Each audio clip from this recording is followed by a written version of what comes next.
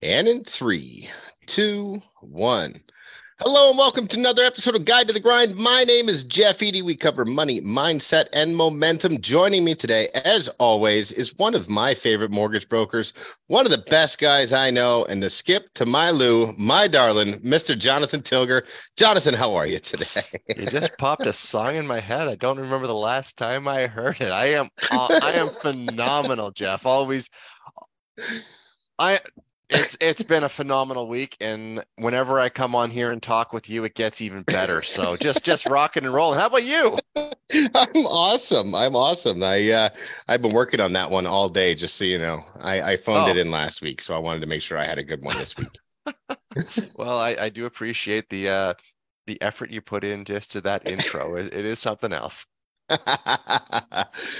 So, Jonathan, let's talk about the times that are happening right now. What's going on in the market? Not so much a market update, but what we're seeing a lot more of these days is people going to private lenders. So I figured it's a good time for us to be chatting about what people's options are when it comes to that. We'll talk, I think, maybe define what private lending is and the different silos that it falls into, because it's a very vast category, and kind of let people know, like, hey, there's kind of both sides to it as well. There's the lender side and then there's the borrower side and how all that works together. So why don't you start us off by firing out some definitions or kind of guidelines to what private lending actually is in Canada? Okay, well, probably I'll take one step back from there and just sort of differentiate the types of lenders. So obviously, when most people think about lending, think about banks. So those are your A lenders. There are your banks. There's monolines. There's other lenders playing in that space. Then you get into your B, which is your home trust and so forth. Home trust, one of the biggest names. Equitable. There's some credit unions play in this space, and these are really when you would go to a B lender. You go to a B lender generally if it's a credit issue or I'll say an income issue. And by income issue, I don't mean you sit there, you've got no income. I mean, you're, for instance, self-employed, you're newer in the business, you show good cash flow, but you're writing a lot of stuff off. So as a result, your income doesn't quite show what's needed to qualify through the A side as of yet. So that's where B is a great alternative. Now, Mm-hmm. when you get into the private lending space, and this is where there's a bit of it's a bit of Wild West. And I just mean that you've got areas that are like your MIC world, which is more tightly regulated. They've got governing Am I bodies and so East? yes, mortgage investment entities, which is more regulated. They do have governing bodies. They've got stricter guidelines they need to follow, and then you just have I'll just say you've got let's call it Uncle Joe, who just has a pile of money and that's who you're borrowing it from. May not be your uncle, but it's essentially just an individual who's got some money that they're lending. So you can have this whole gamut of different things that are out there when you get into the private space. Mm-hmm. I think there's one category we should add to that because it seems to be coming up a little bit more often is the private syndicates. Something that a lawyer may put together where he has four or five investors that pool their money together and they lend that out that way. That's kind of the in between. It's not exactly regulated, but it's not exactly Uncle Joe lending out his money either. Yeah, and some of the I'll just say they may not necessarily have a mortgage investment entity or corp set up, but you can have, I'll say, individuals who do, or individuals, groups, corporations who hold an administrator's license. So they're a similar structure, but slightly different in that they've got a pool of investors and they're essentially matching up an investor with someone who needs money, and they're the administrator in between, who they take care of making sure things are paid and all those things. So let's back it up a little bit because that's, for somebody who's just now being introduced to this may be a little bit overwhelming. Let's say somebody has been trying to qualify for a mortgage. Now they're understanding that perhaps the only option they have is a private lender. Who's a good candidate to that for that, and how should they begin the process? Actually, that I set you up for that. If you don't take that sale, I'm quitting. Well, obviously they start the process by contacting myself, or if, There if you if go. if they can't Same enough. get me a good mortgage broker, someone. And one of the main things you want to look at, and this is This is a space I've spent some time in, but it hasn't been my main focus. And the whole reason being is there are some people I'd say who get into this space and they get trapped in this space. And that's often, I'll just say, when you drive by, you see the sign of first, second, third mortgages, we get it all done. It's usually the person who's in a desperate situation says, I've got to get this done right now. Own your own home, And approved. yeah, and they don't take the time to really research, is this the best option for them? The number one thing, if you are going the private route, is you should have an understanding of what's your game plan with this. It can't just be, well, I'll get this set up and just hope it all works out. Because when you get into the private space, a lot of times you say, well, I'm getting a rate of, let's just say 8%. Well, you got to keep in mind that it's 8% is the rate, but what fees are being charged on top? And Mhm. how does it work? Is it 8% that will automatically renew and just be 8%? Or what are the fees you're going to charge on renewal? So your net rate ends up being 11 or 12% every year by the time you take that in, because next year they're going to charge the same thing. And next year they're going to charge the same thing. I So think it, another part of that that's super important is to understand that these are interest only loans. They're not paying down the principal. yes, I have run into people who set up a private loan and thought it was being paid down. They found out that 3 years later, they still owed the same amount they owed at the beginning because they didn't understand that portion. Is that the same person I know, or are those two different stories? This is a different story. Oh, really? This is someone from years ago when I first got in the business. A family I helped out. We were able to get it consolidated and get it moved over and help move them forward. But they thought that their loan was being paid down. I think, scratch that. I know there's a problem in the industry when it comes to that. And I don't necessarily think that it's always nefarious intent. I think that sometimes, especially in mortgage agents, they may just not know what they're putting somebody into, so they don't think to tell them that. But that's a major issue. If you've been paying 8% for the year, thinking, hey, you know what? At the end of the year, I'm going to have some of my mortgage paid off. And no, you haven't paid off any of it. In fact, you've got an extra $25,000 in fees and you still owe the 8% interest. That's a big eye opener for a lot of people. It definitely is. And there are, and as we're talking about this, there is, I'll say one of the main situations I see people get into private. So let's talk about the different situations where someone would look at a private loan. Okay, fine, if we have to. So one of them is, you know what, I want to buy a house. I don't qualify through traditional means. I'm buying a house for myself. And so this is my way to get into the market right now. The second one is, and this is probably people who get into investing Mhm. and they use private money, be it for short term or for longer term, because they recognize, hey, you know what, this property is a good value. And so Mhm. I've run the numbers and yeah, the loan's going to cost me this much, but I'm still making money on the property. By the way, And throwing a plug out there, if you want a copy of our book, Private Financing for Investors, you can certainly go to amortgageplan.com and download it there. Sorry, Jonathan. and that then the third category, and this is one I think that a lot of people, and I'll say a lot of the advertising is targeted for. And these are the people, someone who owns a house currently, they've got some equity in the house, but they've fallen into a situation, I'll just say it, fallen on hard times. They're in a challenging situation. They potentially falling behind on things. And so they're using private money to bring it up to date. And in any of those situations, It's like you've got, moving in quicksand. yeah, well, again, it can be a good move. It can be the right thing, but you need to go into it with an exit strategy in mind. If you're going into it just hoping for the best, that usually doesn't work out that well. It usually works out where, okay, I'm going into this a year later, okay, I'm having to renew this mortgage now. Yes, I'm paying the rate I've upped my rate by another percent or two. In addition to I'm paying that 2 or 3% in fees to get it done over again. The same thing the next year, the same thing the next year, and the same thing the next year. Kind of the cycle people get into versus, all right, this is what I need to do today. Things have Mhm. happened. I'm in the situation I'm in. It's the reality check of where you're at and what can you do differently to get out of it. And I may make a bold statement here that if you're in that situation, your exit strategy is to sell your house. It can be. In most cases. Come on, I know I'm bolder than you, but if you're getting behind on it and you're just trying to keep it, your best option is to sell the house and get as much equity out of it as you can to downsize. Yeah. Unless it was okay, you had a distinct event that got you into that. You're past that event, and all right, we're past that event.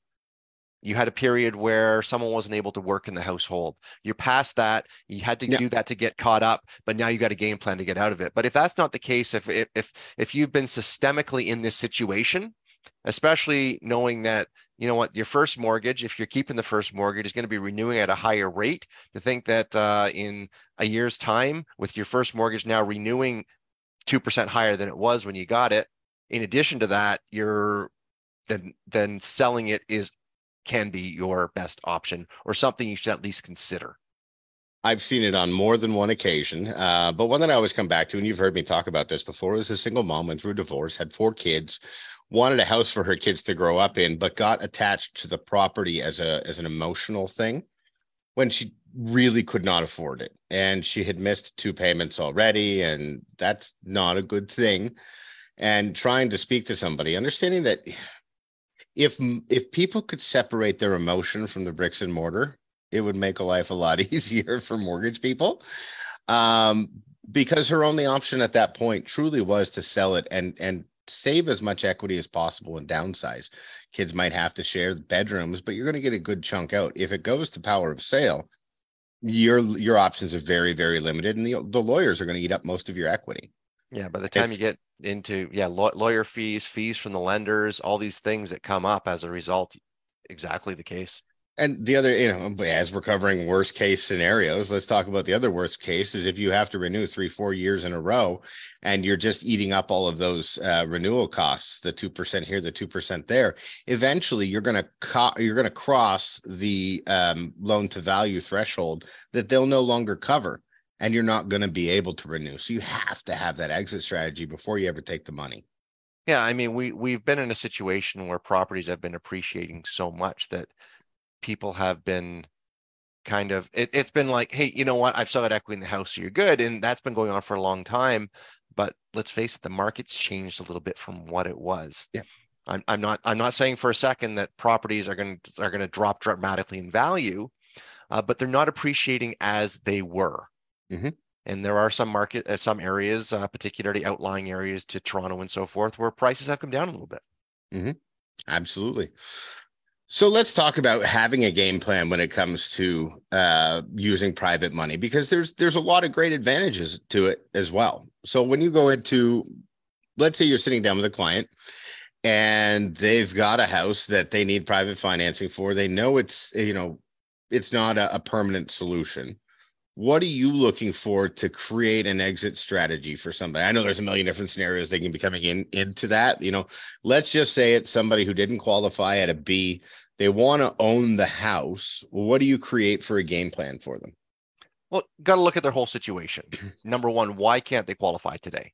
Is it a matter of, is it a matter of they don't necessarily have all the equity required? Is it a matter of they don't show the income, or is it a credit issue? I mean, it's usually one of those three things. And so, and what I'll take a step back again, because as I made that statement, I realized the first one I said about they don't have the required down payment. That can actually get into a lease to own type situation, which is again something, if you want information, be happy to talk about that, because it's something I do occasionally. Technically a private lending scenario. It's just Yep. structured different. Exactly. And so that's where, you know what, here's the house I want. I've got everything else. I qualify for this, or I qualify, everything lines up except for the fact I don't have the right down payment. Mm-hmm. And so that's where game plan of, okay, well, we'll do this. We know that in 2 years' time, you're buying it out. You've got the income, making sure that you're going to be able to qualify for the price, making sure for all those things, and you're good to go. So it's the same sort of exercise with every single one, going, why is it that we're in this situation today? I will say, sorry, just as a caveat to that, a rent to own or a lease to own solution is not a no money down solution. Exactly. Yes. I don't have all of it. I need a little bit more. Exactly. You've got to have some money in it because ultimately you are making basically an investment in a house alongside an investor who's effectively buying the house with the contract for you to buy it out. And for you to have that option to buy it out at that price you're buying it out at, that's where you've got to have money in the game. Yeah. Yeah. Otherwise it's just a straight rent Yes. for the landlord to own. So sorry, go back to what you were saying about having a game plan and what the scenarios are there. So it's really looking at, okay, why don't you qualify today? It's, as I said, it's one of three things: either down payment issue, it is a credit issue, or it is a income issue. And so it's really looking and saying, well, what's changing in a year, 2 years time for you able to buy this out? I mean, if it's a matter of, well, it's the income issue because just started a business, don't show very much, but here's where things are going. Here's the work being okay. If they're confident that that's what's happening, we'll do a little. I mean, on my part, we'll do a little bit of research to confirm that that's in line.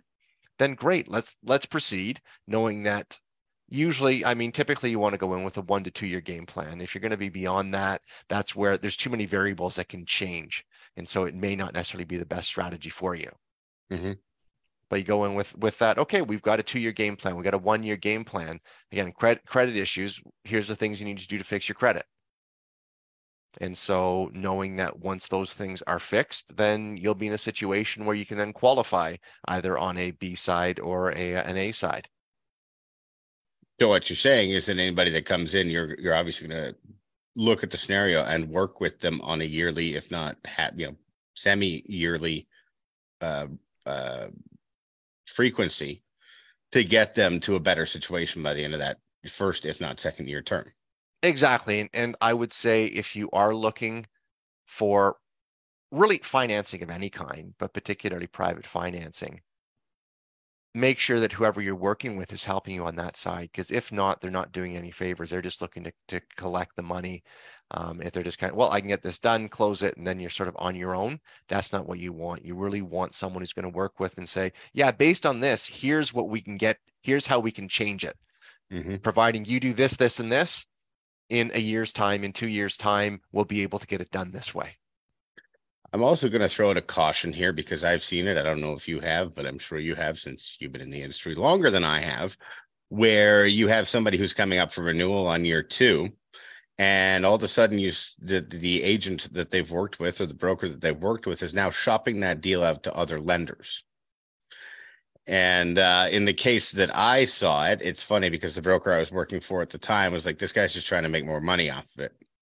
And it was very intense and they had a very short timeline and it needed to get done. And they put this on me that like, basically my understanding was if I couldn't do it, they were going to lose the house. Well, my broker looked at me and just said that no, they're trying to make renewal fees because if they renew with the same person, then that broker's not going to make a commission. And that ended up totally being the case. We couldn't lend on it. And he's like, oh, yeah, that's all right. I already had somebody for them.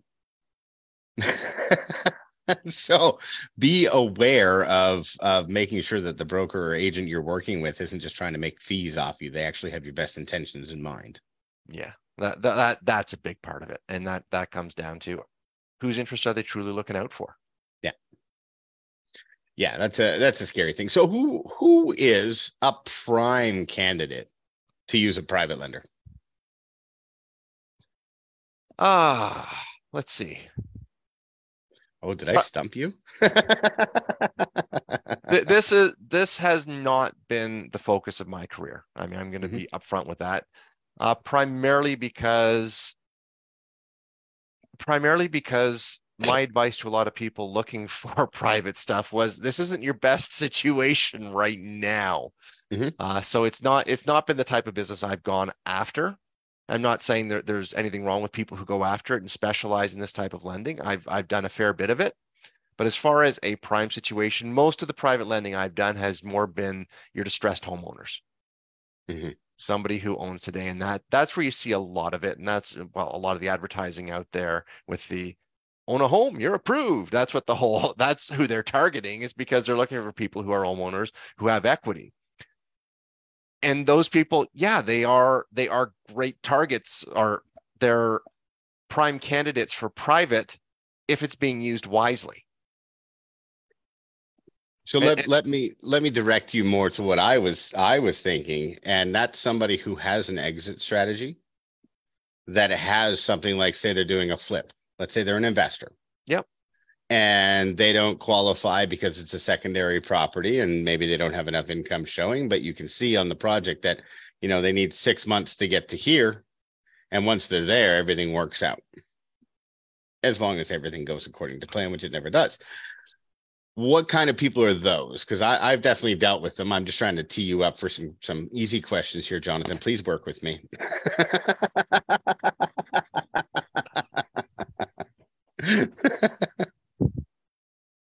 Well, as you rightfully said right there, those are the investors, and when you go through, run the numbers on the property, and say, hey, we can close on it, especially close on it with tight time frames. Yeah, and that's where if you are in that category, I say tight time frames. You want to get things set up in advance. Don't sit there and say, oh, I found this property, now I'm going to start looking for my lending sources. That's where if you're working in that category, and you are our investor looking to buy properties that come available, you need to have some money in the game. It's not a matter of the. I mean, I heard this stuff years ago. Well, just go to hard money and then you need nothing. That was going on in certain markets back 15 years ago, but nowadays, no, you've got to have some skin in the game. But with that, you've looked at the numbers and you take into account, here's my cost of capital, here's my lending fees, here's all these things. And if the property still makes sense at that point, then it makes sense. If you're going to make money, even if the money costs you 12% for the year, if you're making money, you're making money. Mm-hmm. No, absolutely. If you can make 16 and it costs you 12, who cares as long as you're making money? Exactly. You might want a better return than that built into it. Let's face it, inflation and taxes and all that jazz. But you're 100% right about the numbers.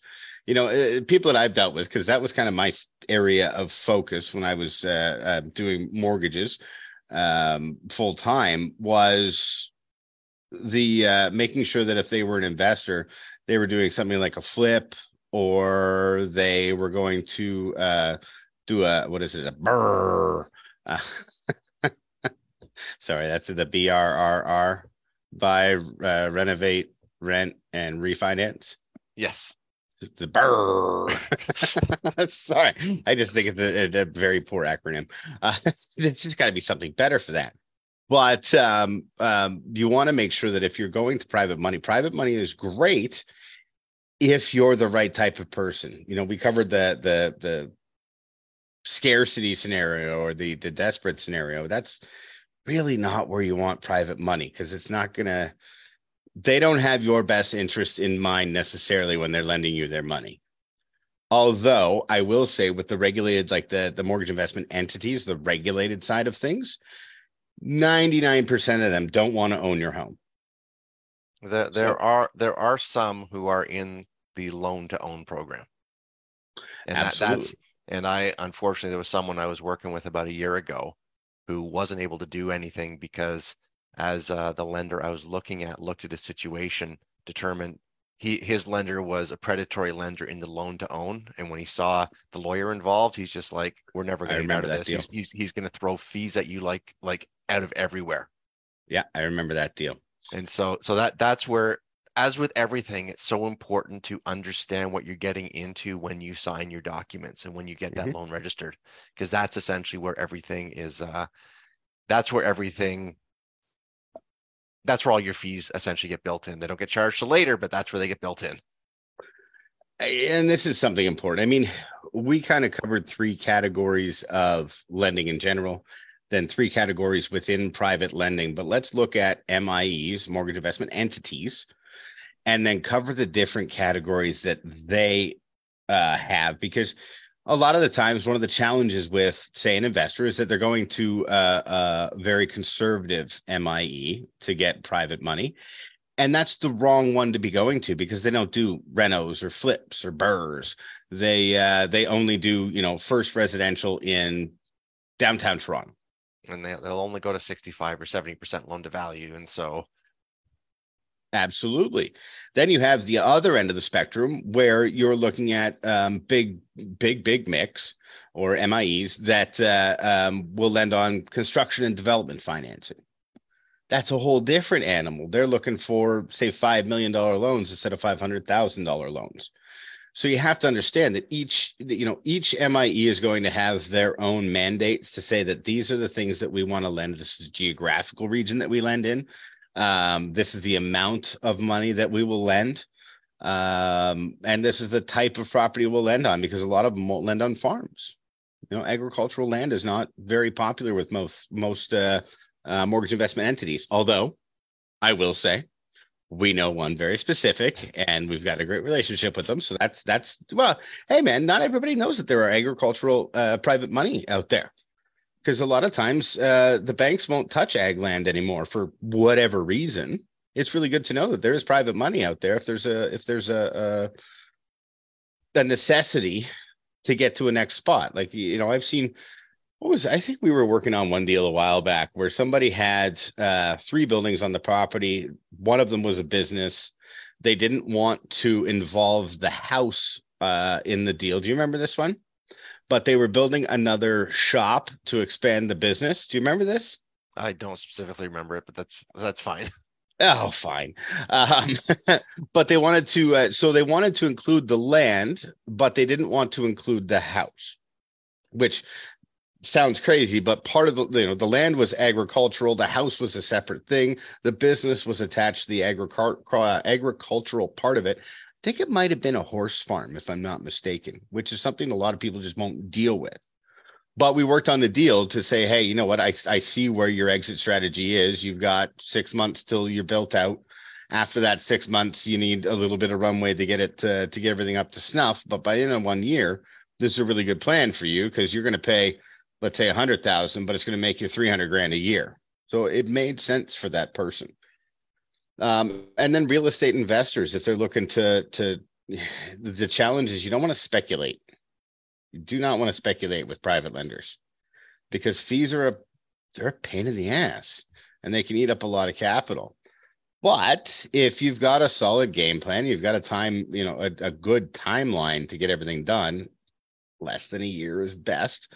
But if it's a big project, obviously it's going to take a few years to get done. You've got to know that there are specific MIEs for specific strategies. And you can go to their websites and check out a lot of their lending criteria. But what would be the easiest way to deal with that, Jonathan? Teeing you up. I don't know. It's tough when you plug me like that. It's obviously give us a shout and we can definitely help out. Well, I mean, this is the thing. It takes years to get really good at understanding private lending. It does. But I'm also a big fan of having your team around you. We've talked about this a million times, but the more I do business, the more I understand that you absolutely need somebody. If you're a real estate investor, you need a lawyer.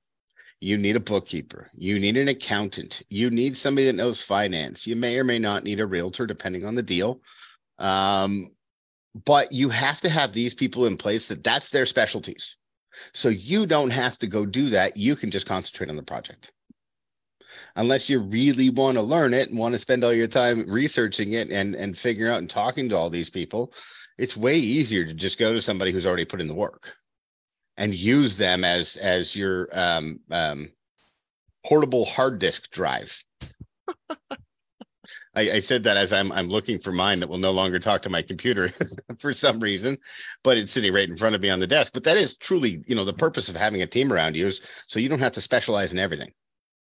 But you really got to vet your team well, and they got to talk to each other, not just you, because things get lost in translation. Now, all that being said, if you're looking to do a construction project, you're definitely going to be looking at a longer term timeline. Do these same rates hold true, or do they vary on a case by case basis when it comes to private lending for construction? With everything, it's going to be the thing with private is well, the thing with lending in general, and this is the difference between, I'll say, residential versus commercial lending. And I'll say that private gets a little more into the commercial space. Mm-hmm. And what I mean by that is everyone gets accustomed to, all right, I got this property. What's my rate? Whereas when you move into the commercial space and the private space, especially if you're doing something a little bit out of the norm, a property a little bit out of a norm, they're going to go through and they're going to do what's termed, they're going to risk assess the deal. Mm-hmm. And they will add in risk premiums based on it. So if you're doing construction development, so anything like that, or even renovation, one of the first things they're going to ask is, what's your track record? Mm-hmm. If you got no track record, guess what? You just added a risk premium right there. If Mm-hmm. you got a solid track record saying that here's the projects, here's the completed stuff, here's what I've got, you've got a portfolio essentially you can show, you've de-risked a portion of the deal because they know here's someone who knows what they're doing. They've probably learned some of the mistakes already versus someone doing their first property. Well, I'm going to gut this house and do this. All right. Well, you don't know what you don't know yet. So guess what? We're going to put a risk premium on there. Mm-hmm. And then I would say the other things to be looking for is what are all of the fees? There's always going to be a mortgage admin fee built in. There has to be because that's how mortgage administrators make their money. Yep. But then you also have your closing costs. Then you also have, which are your lawyer's fees, your property taxes if necessary. But then you've also got things like broker and lender fees on top of that, which can be as much as 4%, depending on where you're going. Hopefully it's not that high, but in a lot of cases it is. So if you're getting a rate of 9 or 10% and you've got 4% in fees just for the lenders and brokers, that's a 14% cost of borrowing, total cost of borrowing.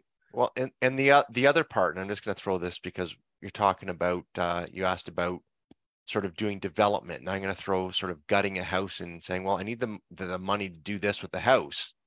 The other part you've got to look at is they're not going to just say, well, what they're going to do, they look and say the property is worth this today. On completion, it's worth this. So it's worth 800,000 today. When it's complete, it's 1.2 million. Mm-hmm. We're not going to lend based on the 1.2 today.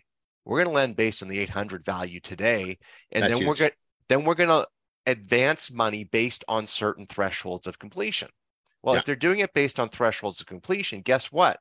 They're going to do an inspection to confirm where it's at each stage before they advance the next draw. So as a result, you will have additional fees for that inspection, for Mm-hmm. admin fees to do the draw, and so forth. Yeah, that's huge. These are things that a lot of people, it's funny.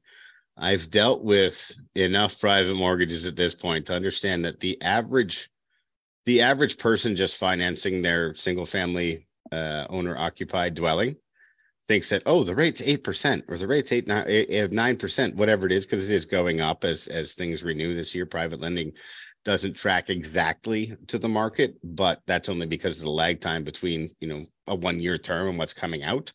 But they do definitely go up with rising rates. But a lot of the times those folks aren't looking at all of their closing costs because they see the 2% at the beginning. There's four. Well, my rate's 8%. That's not bad. Yeah, but what was your broker and lender fee? Oh, they were 5%. So your rate is not actually 9%. Your rate is now 14%. And one of the things I also build in sometimes, they'll say, well, you need your lawyer fee, but also we're going to charge you for, the lender's going to charge you for their lawyer fee. Mm-hmm. You're not wrong. It's not, they're the ones borrowing the money. The lender shouldn't be footing the bill for that. Yeah. Plus property appraisals, though it's not that much. It's still, $350 that you need to know going in that this is going to be part of the cost. And then the big thing with understanding all of this is knowing what your breakage fees are going to be. Yeah. Because they can be ridiculous. Worst case scenario that I've seen, and I'm sure it's not the worst case scenario that could be, but worst case scenario is somebody wants out after 6 months. Well, that's fine, but you're still paying us the next 6 months of interest. Yeah. Which sucks. Well, as you say, it's understanding those things and understanding saying, well, you know what, if I pay an extra percent in my rate, but I know I'm going to probably be out of it at 6 months and it's fully open after 6 months, that can be a huge saving. So it's not always just looking at what the rates, what's the total cost going to be, which is way more important. JT, let's talk about very messed up But the math is hard to comprehend. Interest reserves. Have you dealt with that much? You're laughing like, oh gosh, I hate this, or what? Yeah, no, well, this gets more into larger scale projects. It's not so much. I mean, generally, someone doing a house financing, whether it's a flip or whatever else, they're not going to be dealing with this stuff here. I've seen it. I've seen it. Well, they will usually not term it as interest reserve. They'll usually say, hey, listen, we're going to have it prepaid for 6 months. Okay, but it's still an interest reserve. Yeah. So essentially what it is, it's saying, well, you're borrowing $800,000 and we're going to have your interest prepaid for a period of time. So it's essentially taking it saying, here's what the interest cost would be for the year on the 800,000 or for 6 months. So we're going to take that off of it right off your $800,000 advance right off the start. So you're not making payments during that period.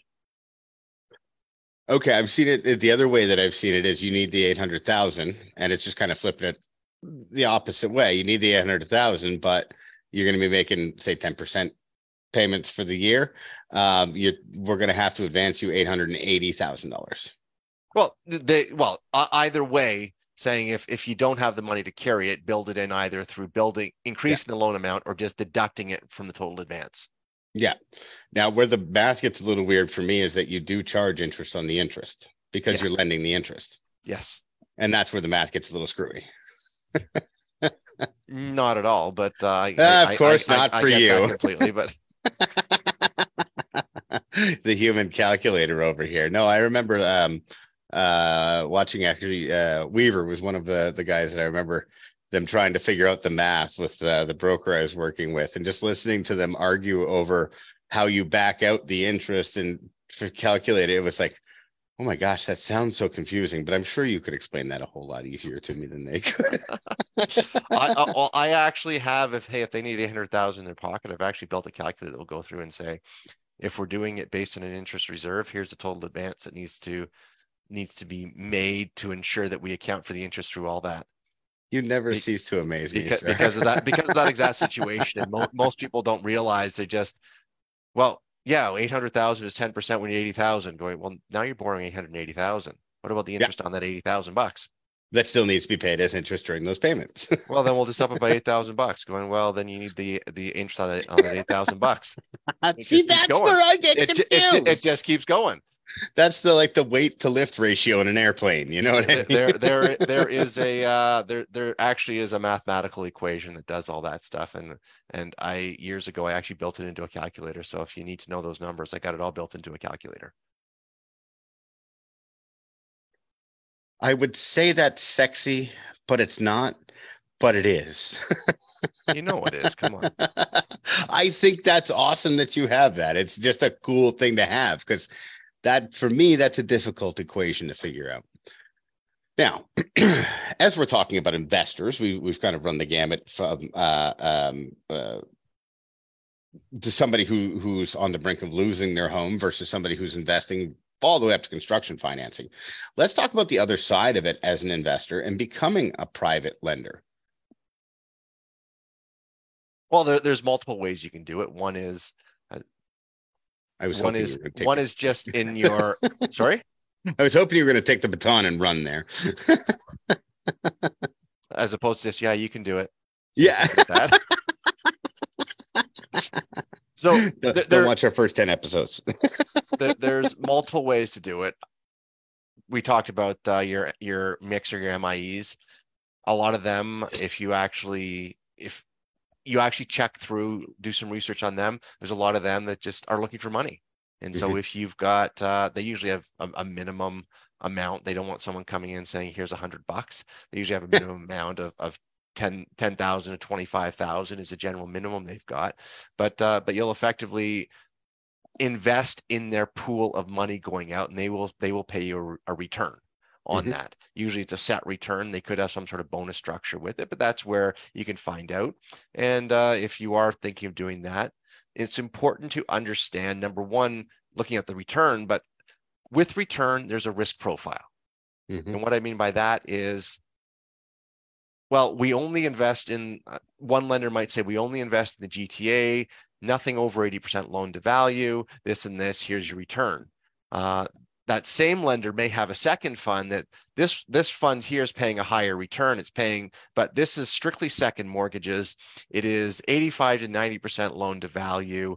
It is everywhere from Ottawa to Windsor. So again, it's paying more, but it's a different risk profile. So it means there is, if you're going to lose money at one of those two, the riskier ones, the higher chance of losing. So you want to align what the return is with what the risk profile. So that's one option. It's just hand it over to a group who's investing in this type of market, and they will take care of it for you, just paying you a set return.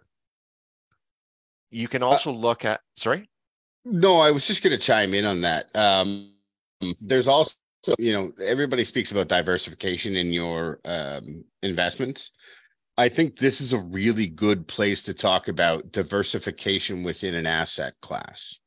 Because as an investor, yes, you can be going out there and buying properties and taking all the risk, or you could be working with a mortgage investment entity or a number of them to diversify within that. So you could have a little bit of construction in your silo. In your portfolio. You could have a little bit of first mortgage GTA residential. You could have a little bit of second mortgage, all Ontario residential. You could even, there's commercial, there's agriculture. You can start to research those mortgage investment corporations, and not a bad place to start to talk about that. Although you can't actually help direct people directly into an investment, though we do know how to get that done.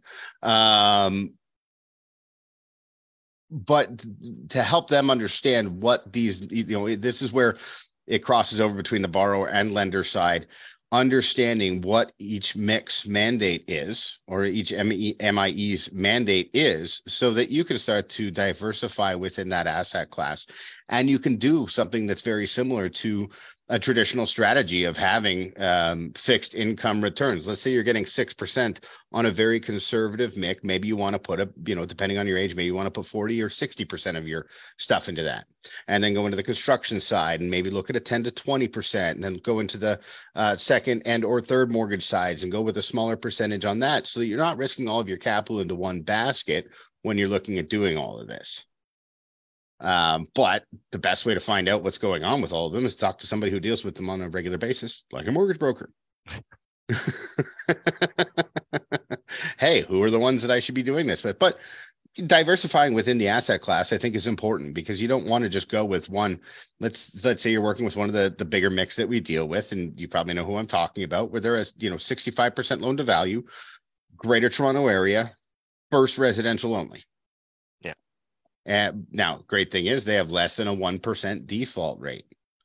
Even more important than that, with somebody like that, because they have such a wide pool of investors, if one of the, say, 350 mortgages that they hold defaults that month and doesn't pay, you're never going to feel it, because they're going to take it out, deal with it on their own, and put another one in place of it in that pool. So you never feel the difference there. You're getting your 6% every year, no matter what. And that's where that type of investment, where it's more passive on your end, you put it with these groups and they take care of it. And as you say, you don't deal with the day to day. You never get notified of, oh, these people missed a payment, these people were late, we had to foreclose on this property. You never hear about that. Versus if you're doing it yourself, then those are some of the things. It doesn't happen often. As you say, most generally speaking, the majority of people, especially in Canada, pay their mortgages. Mm-hmm. They pay stuff. But there are situations, especially in the private world, where if you're lending in the private world, you got to recognize that there's a reason that some of these people are into private lending and they're getting a private mortgage, is because they probably don't pay things on a timely manner. So if that's a situation and you're doing it on your own, I remember I've had some people over the years who, well, I've got $40,000. I want to lend it out. My first question to them is, okay, if you lend it to someone and they don't pay, do you have the means to manage that? Do you have the means? Because ultimately, if you're doing a small amount like that, you're going to be a second position mortgage. Mm-hmm. And with that, if it goes into foreclosure, if you're the second position mortgage, guess who has all the power? The first position mortgage. And what do they care about? They care about getting their own money out, and you basically will get the scraps that are left over. One important thing to note with mortgages in Canada, and that is that if someone is foreclosed on and they're sitting on quite a bit of equity, it's not all the equity goes to the mortgage holder. The mortgage holder is going to get paid out first. They're going to have the fees and everything. But if there is additional equity, that will go back to the homeowner. Exactly how that works, I cannot go into. I'm not the person to answer that any further. But when it comes down to it, if you've got a small pool of money, you're looking to lend it out in second position, keep in mind you are taking a riskier position. If they do fall behind, and I've done some second mortgage lending, but I always have a clear exit strategy, and I've done a full underwrite with the clients because it's usually we're doing a first, they got a small shortfall, and so they need a second. Great, I can handle that. I know what I'm getting into here. But in the situation where they don't pay, should they not pay, usually if they're behind with you, they're going to be behind with their first mortgage, and that first mortgage holder, they're the ones who have the power here. And there's going to be legal fees, everything else to go through a foreclosure process. So do you have the means to handle that? And that's always the first question. As I said, I've had a few groups. I got $50,000. I want to go in seconds because I know I can get good returns. Do you have the means to handle that? The answer is usually no. Okay, then that type of investing I don't recommend at this stage for you, because it's great to say, well, I can make 12% on my money, but it's not great if you don't have the means to actually take over the first position.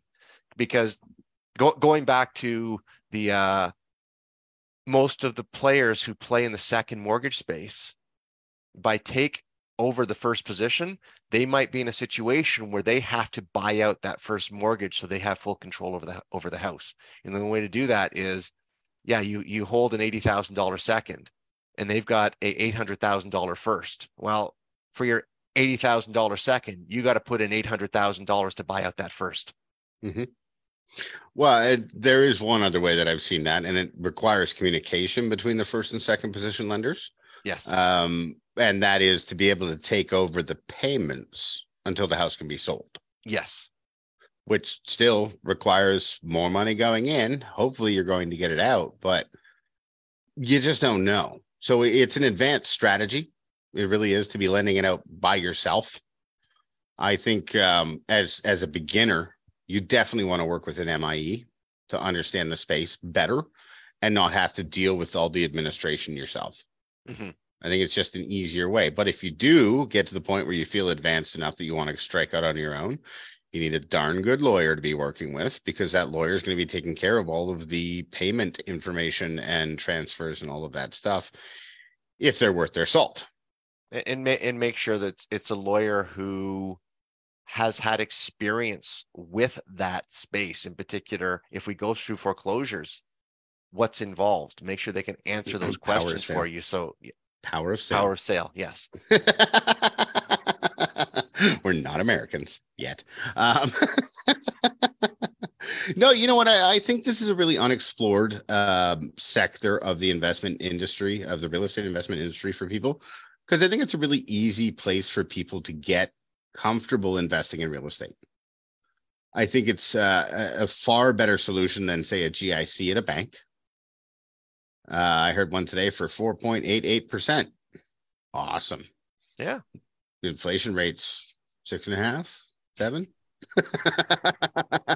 So you're only losing a couple of points on your money, and then you get taxed on your losses. So, which is technically a profit, but it's still losses. Whereas you look at something at least that can keep up with the inflation rate, hopefully a couple of points above, so you can still realize some profit. That's a really good toe dipping place to go. You know, throw 10, 20 grand into a mortgage investment entity that's fairly conservative, but gives you a big enough return to at least match the tax rate and inflation rates. And the great thing about them is they're typically shorter terms. You know, a private mortgage, 90% of them are going to be a 1-year term. Yeah, exactly. So you can put your money in and take it back out within a year. Probably not what the mortgage investment entity is going to want from their people, but it is possible. And it's nice to have a 1-year commitment instead of a 10-year commitment or a 5-year commitment for a crappy rate that isn't going to necessarily mean anything a year from now. Now, all that stuff being said, if people want to start getting into just straight up lending to people personally, how much regulation is there around that? Right now, if you're just lending, you're just putting your own money out and you're not part of a group or a pool, there's not a whole lot. Yeah, pretty much zero. So saying that on the, I'll just say on the mortgage broker side, there is actually new regulation coming in regarding private lending. Jonathan, Where sorry, I just got some news. The guest that we wanted to book that I told you just before we came on, Yep. he said yes. Yay. Sorry, I just got the text. So with respect to there is actually new regulation coming in where for mortgage brokers to be able to deal in private mortgages, there's additional training they have to do now. Good. Whereas that has not been the case. It's been kind of like, hey, here's the mortgage broker license, that's it. I don't know the exact date when it is coming into effect. I know that it's recently been announced that that there is this additional training and courses that have to be done. So going forward, that's going to be something new. You know what? I think that's good. I know when I really got heavily into it, I wasn't even going through Philogix or my brokerage. I was able to broker the deals completely on my own without any interference from anybody because they're private and they were outside of the regs. Yeah. Thankfully, the more regulated sector of private lending is now becoming, I don't want to say safe, but safer. You know, it's saying safe is a no word when it comes to investing. But the fact of the matter is, Canadians pay their mortgage. There's a plan B if they don't pay their mortgage, and you're part of a large pool, so your chances of feeling that are pretty low. Well, and the biggest part, the biggest factor is the fact that our real estate prices are pretty stable. And there obviously have been going up, but we haven't seen large things where prices drop 20, 30% year to year or anything like that. So that's the big factor that makes it a more stable environment. Well, you know, it's funny. And just talking about lending criteria for MIEs, the one that I worked with that was doing a lot of private lending focused stuff wouldn't actually lend within the GTA. And I think we've discussed this before. I found it very interesting because 80-90% of the mix out there, they want to deal with the GTA and the surrounding areas. And these guys were like completely opposite. They're like, no, prices have risen so high so fast there that if there's going to be a drop, that's where they're going to feel it first. And it's going to be, you know, it could potentially be 20 or 30%, especially back around that 2016, 2017 era where everything was going up really fast. And we saw that little hiccup in 2017 and all of those things. So it's really interesting. You really have to know who they are and what their lending criteria are before you invest with them. But it's such a great alternative to most of the stuff that's out there because it is passive. If you just toe dipping, it's passive. You don't have to worry about what's going on. You're never going to get a phone call to change a toilet and fix a light bulb. Leaky toilet at 2:00 in the morning. Yes. You're never going to get that. There's somebody handling all of that for you. You're never going to have to deal with somebody who doesn't pay on time because that's dealt with for you. You're in most cases never going to get a payment missed, whether they pay out monthly, quarterly, yearly, whatever it is, because they're dealing with all of that. It's a great way to get started. It's not where you have to stay. It's a great way to get started. Now, we're getting near the end of our time here, Jonathan. So I'm getting notifications for other meetings and stuff, but I still a couple of things left in this area that I want to talk about. Let's talk about the Sharks. On both sides, because when it comes to this area, there's going to be great straight up private lenders who don't deal with any regulations, and there's going to be predatory loan to own sharks out there who want to loan on somebody's house and take it away from them. And I have been in those scenarios. What should they be looking out for from a borrower side? We'll start with, if somebody is a shark, they want a loan to own, they want your house. What are the big red flags they should be looking for when they're first looking at that loan? number one is what fees are being charged. I mean, understand they should get documents that outline all the fees, both the upfront fees.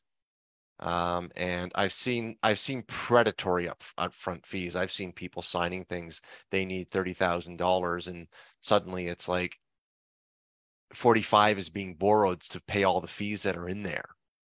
So it's understand what those things are, and they should be clearly outlined, in addition to what are the other fees to get out of the loan early, fees for a missed payment. Those should all be outlined and understood. And what happens when you miss a payment? Because the one company I worked with, they would allow you to miss 3 payments before they went to power of sale, which I think is pretty fair. But it was late or missed. That was a key distinction, because even if it's late by a few days, and I think they had from the 1st to the 4th to pay or something like that, but if they didn't pay by the 4th, that counted as a missed payment, even if it was made. But then if they did that 3 times in a row, they have to start the power of sale process, because they know you're underwater and they got to protect their investors. That was their mandate. It wasn't because they wanted to own your house, because they had to protect their investors. But knowing that if you're late on a payment or you miss a payment, it's not going to cost you 20 grand, because they can write that in there. There's nothing saying they can't. You have to be very, very careful and read the fine print on that. Completely the case. And I think he just also why you want to deal with Jonathan as your broker, because he knows the game. Did I freeze? You froze for a second there. Yes. Was it a blurred face, or was it a blurred face, or was it a pretty face? You had a serious look on your face right there. Very stoic. Oh, that's not often. That's not often. Now, on the other side, as a lender, what are red flags you should be looking out if somebody comes to you to borrow whatever amount of money?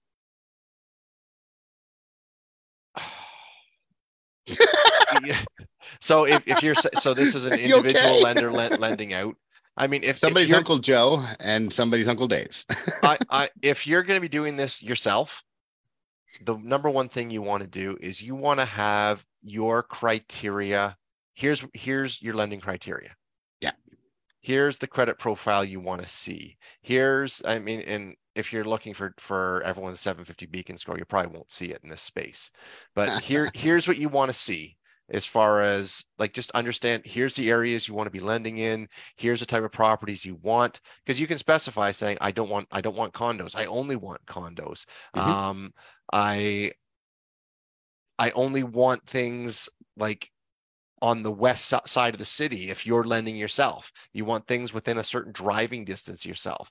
So just be very clear on what the type of deals you want to see, and that way it helps you with your process, saying if something doesn't fit your type of deal, you can assess and say, is this something you're comfortable with or not? If at the end of the day, if you got a bad feeling about a deal, you better to pass on it, because it's way easier to find another deal than it is to get out of a bad deal. Trust your gut. Always trust your gut. And it's one of those things. You see it every now and then, where somebody's building a house, and halfway through you go by, 6 months after it started construction, and boom, power of sale listed up there. And it sucks, but somebody didn't plan for proper things. Like, building materials can skyrocket, labor can skyrocket. All of those things happen. If you're going to be lending on something, you've got to know that they can, you've got to do your own stress test on the financials. Truly is what it comes to, because hey, what happens if there's a labor strike and you're down for 3 months? Yep. Because that can always happen. Anyhow, Jonathan, we're at the end of our. You know what? I love when we talk about stuff that we both really love, because it goes so freaking fast. And I do love private lending. It's a really exciting sector for both investors and borrowers, because there's so many solutions out there.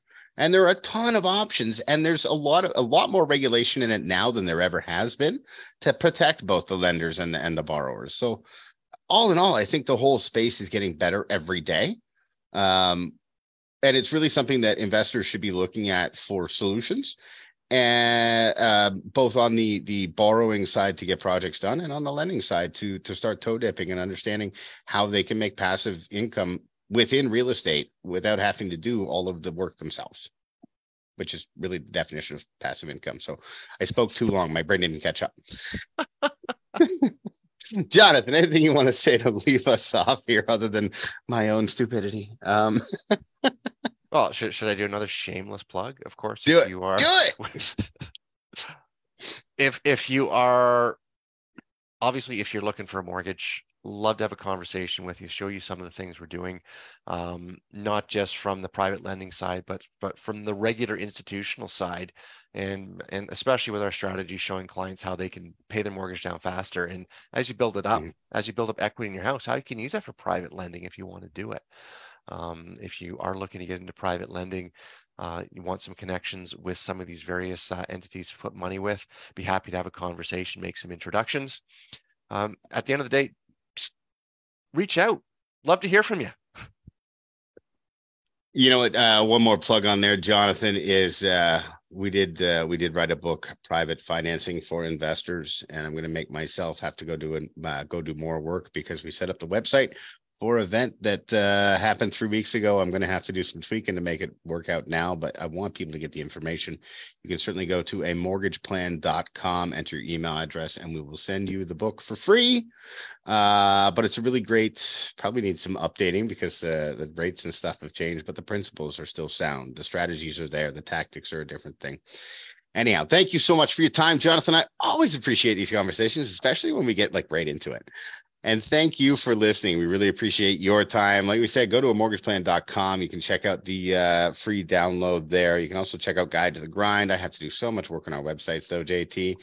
Otherwise, we thank you for being here. We appreciate your time. We hope we filled it with a ton of value, and we'll see you soon.